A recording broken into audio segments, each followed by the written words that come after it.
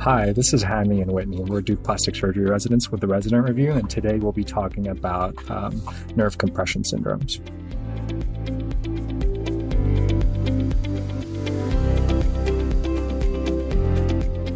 So to get started, obviously, we always begin with a little bit of anatomy. So in regards to specific nerve anatomy, there are two fibers that we think about when we think about pain. We think about C fibers for burning pain, and we think about A delta fibers for sharp pain. And that mostly has to do with the myelination of the neurons. And then in regards to sensation, there's Pacinian corpuscles, which detect a vibration in subcutaneous tissues. And they are sensed by myelinated A beta fibers. And then there's Meissner's corpuscles. And they are located in the intermediate dermal ridge, and they're important for moving two-point discrimination. And they're also A beta fibers. Then the Merkel cell is important for static two-point discrimination, and it's at the interdermal ridge, and it's also A beta. In regards to nerve injury, the Sunderland classification is what we use to determine grades of injuries. So Sunderland class 1 involves neuropraxia that is characterized by segmental demyelination. 2, 3, and 4 are axonomesis with complete and variable recovery. And then Sunderland class 5 involves complete transection, neuromesis with no recovery. And then Sunderland class 6 involves a segmental nerve injury. In the study of choice, or in regards to studies, EMG findings occur after 3 weeks. And then going on to nerve repair. So there are different ways that you can repair nerves. There's the primary repair, and that's for clean lacerations that have less than 1 centimeters of gap. You can use a conduit, which is used to reinforce a primary repair, or you can also use a conduit if you're unable to perform a primary repair, and that's for nerves with 1 to 3 centimeters of a gap. You can use allograft if the gap is 3 to 7 centimeters, although we do still get tested on 3 centimeters as a cutoff, as upper limit of an allograft. And then an autograft if the gap is more than 7 centimeters. And of note, age is the best predictor of outcomes for nerve repair. And then in regards to nerve injuries and how they relate to open wounds. So if there's a sharp injury and it's a clean wound, you can repair the nerve immediately. Whereas if it's a crush injury or a gunshot wound, you explore the nerve at the time of the injury. If it appears intact, then assume all neuropathy postoperatively to be neuropraxia. Moving on to compression neuropathy. So what it is it's nerve entrapment, and it's a disproportion between volume of nerve and space through which it passes. Now, the pathophysiology of compression neuropathy involves elevated extraneural pressures, which inhibit intraneural microvascular blood flow, which leads to decreased axonal transport and endoneurial edema. This eventually leads to demyelination, distal axon degeneration, and nerve fibrosis. Overall, the degree of axonal injury is proportional to duration and magnitude of compression. In regards to compression pressures, so 30 millimeters of mercury leads to paresthesias, 50 to 60 millimeters of mercury leads to complete motor sensory block, and local nerve ischemia prevents depolarization. So in regards to diagnosis, the diagnosis of upper extremity nerve compression is often clinical. However, electrodiagnostic testing is confirmatory. And there are 2 types of testing. There's a nerve conduction study, which measures the strength and velocity of a signal traveling through a nerve. And then there's electromyography, which measures the response of the muscles to the nerve input. Thanks so much for that. Now we're going to be getting into some of our specific compression neuropathies. And when we're thinking about these in the upper extremity, we're obviously thinking about compression neuropathies of the 3 major nerves feeding the hand, which are the median, ulnar, and radial nerves. Just to give you guys an outline of how we're going to review these, we're going to do a bit of an anatomy review of each of the nerves and then go into the compression neuropathies because the anatomy really drives where the nerve gets compressed. So to start, we are going to start with the median nerve. In terms of anatomy, as it passes we're going to go kind of from upper arm down into the hand for each of the nerves. So in the upper arm, the median nerve arises from the lateral and medial cords of the brachial plexus. It then passes down the medial part of the upper arm with the brachial artery between the biceps muscle and the brachialis. In the forearm, it passes into the forearm with the brachial artery under the laceratus fibrosus at the AC fossa. It then separates from the artery and passes between the 2 heads of the pronator teres. Distally, it travels between the FDS above and the FBP below, and about 5 centimeters proximal to the transverse carpal ligament, it becomes more superficial, and then passes between the FDS medially and the FCR laterally. It then travels underneath the palmaris longus if the patient has one and into the carpal tunnel.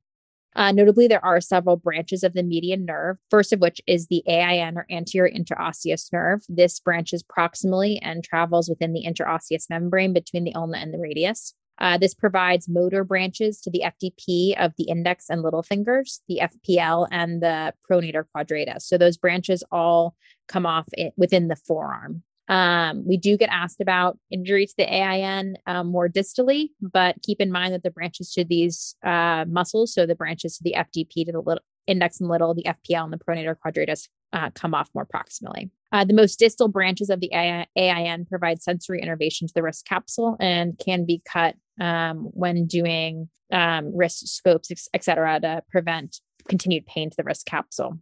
The next branch is the palmar cutaneous branch. It provides sensation to the thenar eminence and branches about 5 centimeters proximal to the carpal tunnel. The median recurrent motor nerve, this is an important nerve to keep in mind when talking about carpal tunnel release. We'll get into this a little bit later, but it innervates the thenar muscles, including the APB, the opponens pollicis, and the superficial belly of the FPB. This nerve typically branches distal to the transverse carpal ligament, but does have a variable anatomy and can branch earlier or even through the transverse carpal ligament. One thing to remember, the innervation of the median recurrent motor branch is FOAL. So FOAL. Those are the muscles that are innervated by the recurrent median nerve, and that is obviously the FPB, the superficial head, the opponens pollicis, or O, abductor pollicis brevis, or A, and L, which is lateral two lumbricals. In terms of median nerve compression syndromes, the first one that we obviously think about is carpal tunnel syndrome. This is the most common compression neuropathy that we see in patients. The anatomy of the carpal tunnel is important, and we do get tested on it. There are 9 tendons, the FPL, 4 tendons of the FDS, and 4 of the FDP that pass through the carpal tunnel in addition to the median nerve. The roof of the carpal tunnel is the transverse carpal ligament. The floor are the radiocarpal ligaments. The borders include the scaphoid and the trapezium radially, and the triquetrum and the hamate ulnarly. In terms of patients presenting with carpal tunnel, in general, they complain of intermittent to constant paresthesias in the median nerve distribution. This especially happens at night. They oftentimes can complain of pain frequently within those fingers that may even, in fact, radiate proximally. They, at more severe stages, can complain of decreased dexterity, weakness, and atrophy of the thenar muscles. Associated symptoms with carpal tunnel include diabetes, hypertension, and pregnancy. As far as staging of carpal tunnel, there is a range of presentations. Patients can present with early or mild carpal tunnel, which presents with intermittent paresthesias at night. They can then additionally present with moderate carpal tunnel, which really is just more frequency of their symptoms, especially during the daytime, or present with severe carpal tunnel syndrome, which is constant symptoms of paresthesias within the median nerve distribution, severe pain, thenar atrophy, and weakness and pinch. In terms of physical exam, when patients come in, you should test their sensibility over 2-point discrimination. And you should perform some classic provocative tests. These include the Durkin's test, which is compression of the carpal tunnel leading to symptoms, which is the most sensitive and specific. Thalen's, which is wrist flexion leading to symptoms, and a Tinel's, which is tapping on the nerve distal to proximal leading to symptoms. Other tests that can confirm carpal tunnel syndrome are an EMG, which will demonstrate abnormal nerve latency of greater than 4 milliseconds on nerve conduction. You can also get a diagnostic ultrasound. This looks at transverse images of the median nerve as it passes through the underneath the transverse carpal ligament. It takes the ratio of the median nerve prior to the carpal tunnel and within the carpal tunnel. And if the nerve is enlarged at the carpal tunnel, it suggests compression at this location. In terms of treatment for carpal tunnel, there are 2 major treatment modalities. One is non-operative, and that's generally where you start for mild carpal tunnel syndrome. Non-operative therapy, the mainstays are nighttime splints, keeping the wrist in neutral position, and steroid injections. So for steroid injections, you oftentimes can use these to help patients who have mild carpal tunnel. And in fact, about 35% of patients with mild carpal tunnel will not need surgery immediately if they have night splints and corticosteroid injection. However, in patients with moderate to severe carpal tunnel, corticosteroid injections will not provide long-term relief and can generally just be used as a diagnostic test. So if the patient gets better with an injection of corticosteroids into the carpal tunnel, that suggests that carpal tunnel release will help them. Obviously, the second mainstay of treatment is surgery. There are two types or techniques used to release the carpal tunnel. The first is an open carpal tunnel release, and the second is an endoscopic carpal tunnel release. The open technique for carpal tunnel versus the endoscopic technique for carpal tunnel has been shown to have very similar outcomes in terms of relief of carpal tunnel symptoms. However, patients that undergo endoscopic carpal tunnel release tend to have a shorter recovery time given the smaller incisions. As far as postoperative care, splints and rehab are not generally necessary unless patients have thenar muscle weakness, in which case you can send them to OT for therapy. And antibiotics are generally not indicated pre or postoperatively unless the patient has diabetes or is immunocompromised. As far as complications of carpal tunnel release go, the major one is an incomplete release, or that you didn't fully release the carpal tunnel, so patients have persistent symptoms. There's also a risk of damage to the palmar cutaneous branch as you release the carpal tunnel proximally. There's further a risk of hypertrophic painful scar, bowstringing of the tendons now that the carpal tunnel has been released, and CRPS, or complex regional pain syndrome, which we'll get into a little bit more at the end. In terms of revision carpal tunnel release, this refers to kind of two distinct patient populations. The first of which is patients who have had an incomplete release and therefore have persistent symptoms. And the second of which relate to patients who have had relief initially from a carpal tunnel release, but have developed recurrent symptoms. In the first group, these patients generally just had an incomplete release at their initial surgery and generally just have to have a second release to make sure that their carpal tunnel is fully released and their median nerve is not compressed anymore. In the second group, this group of patients generally redevelops symptoms of carpal tunnel due to scarring of one of the leaflets of the transverse carpal ligament to the median nerve. And adjunctive procedures such as a hypothenar fat pad, radial forearm fascial flap, radial artery perforator flap have all been used to prevent rescarring of the transverse carpal ligament to the median nerve. Just a side note on carpal tunnel, acute carpal tunnel is a slightly different presentation than chronic carpal tunnel. It often occurs after fracture, especially with perilunate dislocations or due to a pyogenic infection. Acute carpal tunnel requires urgent release of the carpal tunnel to prevent long-term damage to the nerve. And in this situation, a delay of even up to 36 hours actually may result in a poor prognosis and permanent damage to the median nerve. Moving on from carpal tunnel, we are going to next talk about AIN, or anterior interosseous nerve compression. This is the second most common nerve compression related to the median nerve. The anatomy is the AIN is mainly a motor nerve that branches proximally from the median nerve itself. It is divides from the median nerve about 4 to 6 centimeters distal to the elbow and passes between the two heads of the pronator teres and then into the interosseous membrane. It obviously, as I said before, gives off branches that innervate the FDP of the index and small, the FPL, and the pronator quadratus.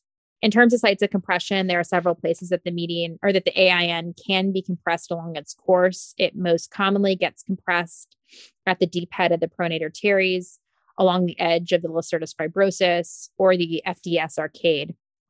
In terms of symptoms of compression of the AIN, in general, patients present with motor loss without any sensory involvement, and that's what distinguishes it from carpal tunnel syndrome. In general, patients have an inability to perform an OK sign due to loss of the FPL. The surgery for AIN compression is release of the lacertus fibrosus, release of the pronator teres, and release of the FDP fibrous arch, because those are generally the three most common places that the AIN gets compressed. Finally, we're going to talk about pronator syndrome. This is the final nerve compression syndrome related to the median nerve. The anatomy of pronator syndrome is compression of the median nerve, not just the AIN. So it is a compression of the median nerve more proximal to the AIN takeoff. The sites of compression, again, are the lacertus fibrosus, the pronator teres, the arch of the FDS. It can also be entrapped beneath the ligament of Struthers, between the supracondylar process of the distal humerus and the fascia of the pronator teres. The presentation of pronator syndrome is pain at the proximal forearm with or without weakness and paresthesias in the median nerve distribution. Notably, this includes the thenar eminence, and that's what distinguishes it from carpal tunnel syndrome, because there is also compression of the palmar cutaneous branch, which is not included in carpal tunnel syndrome. Physical exam distinguishes pronator teres as it snells over the pronator teres and muscular weakness within the distribution of the median nerve. The diagnosis is generally clinical, given the fact that EMG and nerve conduction studies are pretty much generally normal. And the treatment for pronator syndrome is generally non-operative with splinting and activity modification. However, if patients have severe pronator syndrome, they can undergo surgery with release of the ligament of Struthers, the Lacertus fibrosis, the fascia of the superhead of the pronator arch of the proximal FDS. And in general, patients that do have pronator teres have about 90% success at relief with surgery. Thank you, Whitney. We're going to move on to the ulnar nerve, which is a little bit less involved in the median nerve. The median nerve is a little bit of a beast. But we'll begin with some anatomy. So the ulnar nerve begins as a terminal branch of the medial cord of the brachial plexus. In the upper arm, the ulnar nerve runs ulnar and volar to the ulnar artery. In the elbow, the ulnar nerve is covered by the arcade of Struthers, 8 centimeters proximal to the medial epicondyle. The nerve passes through the cubital tunnel and is then covered by the FCU tendon. In the forearm, the ulnar nerve lies on top of the FDP. The FDS lies on top of the nerve. And in the wrist, the nerve tracks radial to the FCU tendon and ulnar to the hook of the hamate to enter Guillen's canal. In regards to branches of the ulnar nerve, before the wrist, motor branches innervate the FDS of the ring and small fingers and FCU. The dorsal cutaneous nerve, which gives off sensation to the dorsal ulnar hand, is 5 to 7 centimeters proximal to the ulnar styloid. The palmar cutaneous branch gives sensation to the palmar ulnar hand and comes off proximal to the wrist. Now, after the wrist, there's a deep motor branch. This innervates the hypothenar muscles, adductor muscles, intrinsics, and thenar, which is the deep head of the FBB. Then there's a superficial sensory nerve, which gives sensation to the common and proper digital nerve for the ulnar digits. Now going on to pathology, specifically ulnar nerve compression. So for cubital tunnel syndrome, in regards to potential sites of compression, there's the arcade of Struthers, there's the medial intramuscular septum, the medial epicondyle, the cubital tunnel, specifically Osborne's ligament, or the fibrous band between the two heads of the FCU. There's the triceps, there's a Anconius epitrochlearis. All right, I'm going to redo that. Anconius epitrochlearis. And then moving on, so the presentation of cubital tunnel syndrome. Early presentation is intermittent paresthesias in the ulnar 2 digits, extrinsic, intrinsic motor weakness, and the FDP to the ring and the small. Late symptoms include Fromet's sign, which is an inability to activate the adductor pollicis leading to weakness and pinch. And then there's the Wardenberg sign, which is clawing of the hand. The cubital tunnel should have some sensory loss on the dorsum of the hand, which differentiates from Guillen's canal compression. For physical exam, you do provocative testing. And you find Tinel's at the elbow, and then you can also do something called an elbow flexion test. Other physical exam findings include atrophy and decreased motor strength, as with most kind of nerve compressions. Treatment, you have your non-operative. You put the elbow splint, and you put on an elbow splint at 45 degrees of extension, and ulnar nerve glides. In regards to operative treatment, there's in situ decompression, there's anterior transposition, and then there's medial epicondylectomy, and none are superior to the other. For in situ decompression, it's safe and simple. It releases the sites of compression only and does not change its position. Do not perform this if the nerve subluxates. In regards to transposition, this is for severe ulnar neuropathy and the failure of in situ. And you can also do this in throwing athletes in cases of angular deformities or, again, subluxation of the nerve. You must remove some medial intramuscular septum if you transpose. Now, complications. Complications include elbow flexion contracture, medial epicondylitis, neuroma of the MABCN, elbow instability, and persistent motor sensory deficits, as well as just a failed decompression. The MABC can be injured during ulnar nerve neuroplasty and is best identified and corrected by excision of neuroma and nerve stump implantation. Now, moving on to our next syndrome, which is ulnar tunnel syndrome, aka Guillen's canal syndrome, and it presents with numbness paresthesias in the palmar aspect of the ring and small fingers, and it is not dorsal. It also presents with weakness and atrophy in the ulnar intrinsics. Areas of compression. As the ulnar nerve passes through Guillen's canal, it can be compressed in 3 places, leading to specific presenting symptoms. So number 1, proximal to the ulnar nerve bifurcation, and this presents usually with both sensory and motor loss. Number 2, at the ulnar nerve deep motor branch as it passes through the hook of the hamate. This is usually an isolated motor finding, and it's normally due to a ganglion cyst. And number 3, proximal to the bifurcation of the ulnar nerve, normally sensory only for ulnar artery thrombosis. And so causes of compression include the palmaris brevis, a fibrous origin of the FDM, an ulnar artery aneurysm or thrombosis, a hook of the hamate fracture, and a ganglion cyst, which is most common. Evaluation includes x-rays with carpal tunnel view to evaluate the hook of the hamate, CT or MRI, as well as EMG and NCV. Conservative treatment includes splinting if it is due to repetitive trauma without a mass or other cause of compression. And then you can also do surgery for a refractory or an identifiable cause. So now moving on to the final of the nerves that can get compressed on the way to the hand. The radial nerve, which I guess is the least commonly compressed nerve of the 3.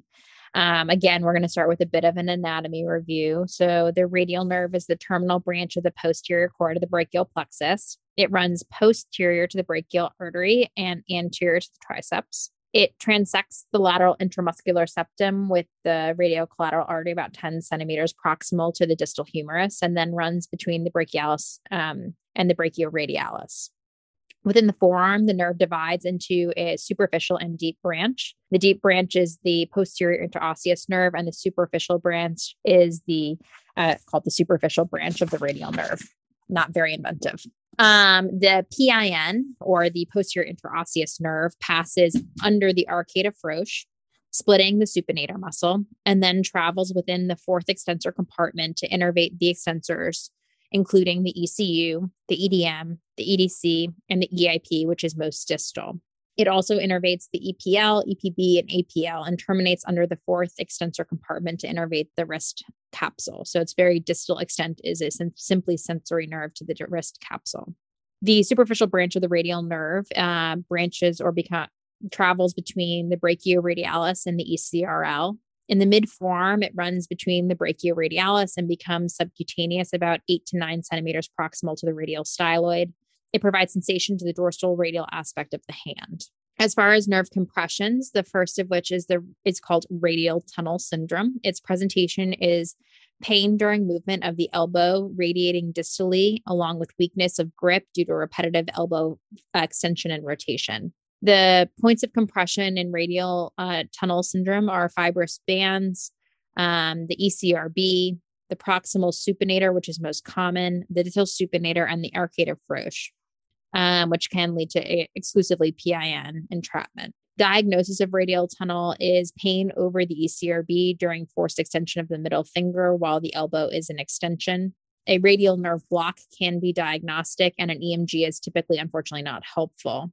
Treatment for radial tunnel syndrome is generally conservative with NSAIDs, arresting splint and activity modification, because surgery really only provides relief in about 50% of cases. The next nerve compression is PIN syndrome.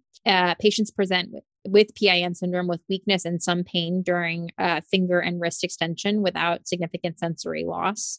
The differential diagnosis includes rheumatoid arthritis with tendon rupture of the extensors.